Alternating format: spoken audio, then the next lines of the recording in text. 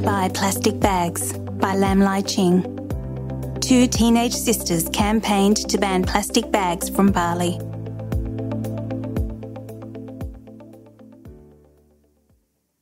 Enjoying a swim at their local beach was once a daily pleasure for Melati Wijsen and her sister Isabel. But in 2013, when Melati was 12 and Isabel just 10, the sisters started to lose their enthusiasm for swimming in the waters near their home on the Indonesian island of Bali. More often than not, plastic bags would swirl around them as they swam. Then as they walked back to shore, red and white plastic shopping bags would stick to their legs and body.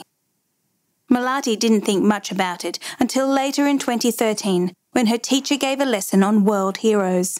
The lesson discussed the efforts of people such as Indonesia's Raden Adjeng Kartini, South Africa's Nelson Mandela, India's Mahatma Gandhi, and England's Princess Diana. Each of these people had sparked movements of positive change. Despite living in a house surrounded by tropical rainforests and green paddy fields, and with the Indian Ocean on their doorstep, Melati anguished over the vast amounts of plastic rubbish all around them. Something needed to be done to stop the beautiful island becoming consumed by waste. That day, Melati walked home in silence alongside Isabel, thinking about the world heroes. If they could do it, we could do it too, she thought. That night, over dinner with their parents, the sisters talked about ways to fix Bali's plastic pollution. Their parents shared the girls' distress. The pair wanted to make a positive impact straight away. We were so fed up with the problem of plastic pollution that we didn't want to wait until we were older to start making a difference, says Melati. Melati and Isabel started by sharing the idea with others. Soon they'd gathered a team of 15, made up of school friends and students from other schools. They named their group Bye Bye Plastic Bags, BBPB. Its mission was simple: stop people in Bali from using plastic bags.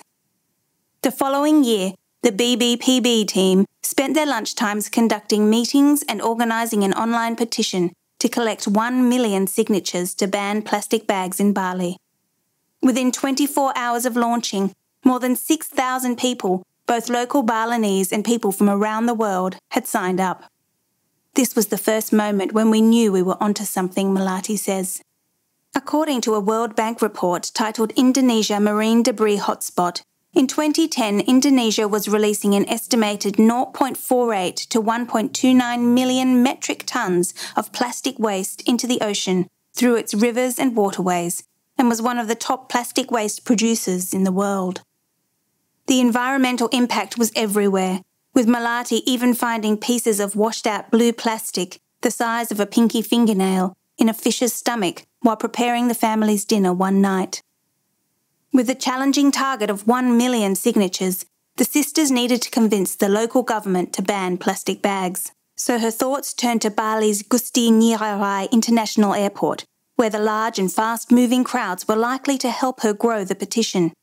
She soon realised she needed permission to enter the airport, and obtaining it was not an easy task. To get access, Melati and Isabel did what they do best. They talked to anyone who could help: the janitor, then his supervisor, the assistant office manager, and then the office manager. Eventually, they found the airport manager. He seemed confused initially as to why young kids were determined to make change happen, says Melati. But I could tell he appreciated it too. That's why we were able to get access to the departure halls to ask people to sign the petition, she says. His approval gave Melati the courage and confidence to do more.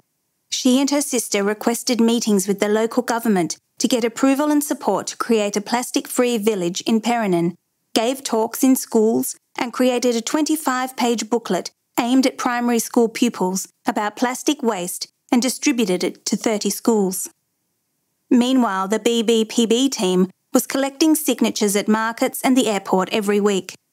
But the number of signatures barely grew and stagnated at about 65,000. Far from the 1 million they wanted. Melati started to wonder how and where she could get more signatures. Then, on November 1, 2014, Melati was invited to give a talk in India. Our parents took us to Mahatma Gandhi's house, she recalls. He was one of the people who inspired us to start BBPB. We went through the house to learn about his story, and how he got things accomplished in a non-violent manner through hunger strikes and peaceful marches, she says. So the sisters decided to go on a hunger strike until the then governor of Bali, Bapak Made Mangku Pastika, agreed to meet them and help them make Bali plastic-free.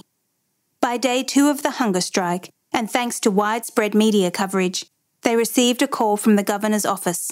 He would love to meet the sisters.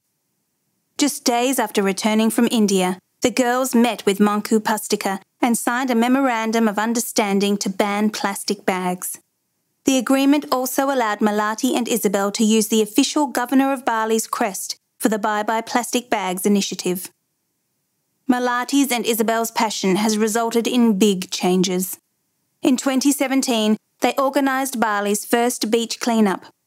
Around 12,000 people collected 36 tonnes of rubbish across 55 locations. It became the biggest cleanup ever staged on the island and is now an annual event.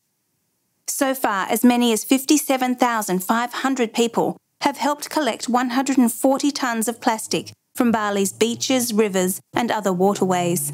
Motivated by the peaceful examples set by the icons of positive change she learnt about back in school, Melati and BBPB have raised awareness by appealing to all Balinese. In addition to these annual cleanups across the island, the organisation has staged a fashion show featuring clothes made from recycled garbage, campaigned to get villagers to do away with plastic bags, and launched a social enterprise that hires local women to make sustainable bags. In 2018, BBPB convinced the Balinese government to ban single-use plastic bags, straws and styrofoam. The ban took effect in July 2019. Then in 2020, the central government of Indonesia followed Bali's lead, committing to reducing plastic marine waste by 70% by 2025. Today, BBPB is a global youth movement and has more than 50 teams in 29 countries. Their teams are given a starter kit and handbook prepared by Melati and Isabel that explains how to organise teams, events, and how to better understand the plastic situation in their own community. In 2020, Melati launched Youthtopia, a project that helps young activists. It runs events and online tutorials on topics such as public speaking advice, how to give a good interview, designing business plans, and how to work with governments. We didn't start with any clear plan, Melati admits. We didn't know how we were going to ban the plastic bags, but we knew that we wanted to and had the passion to figure it out.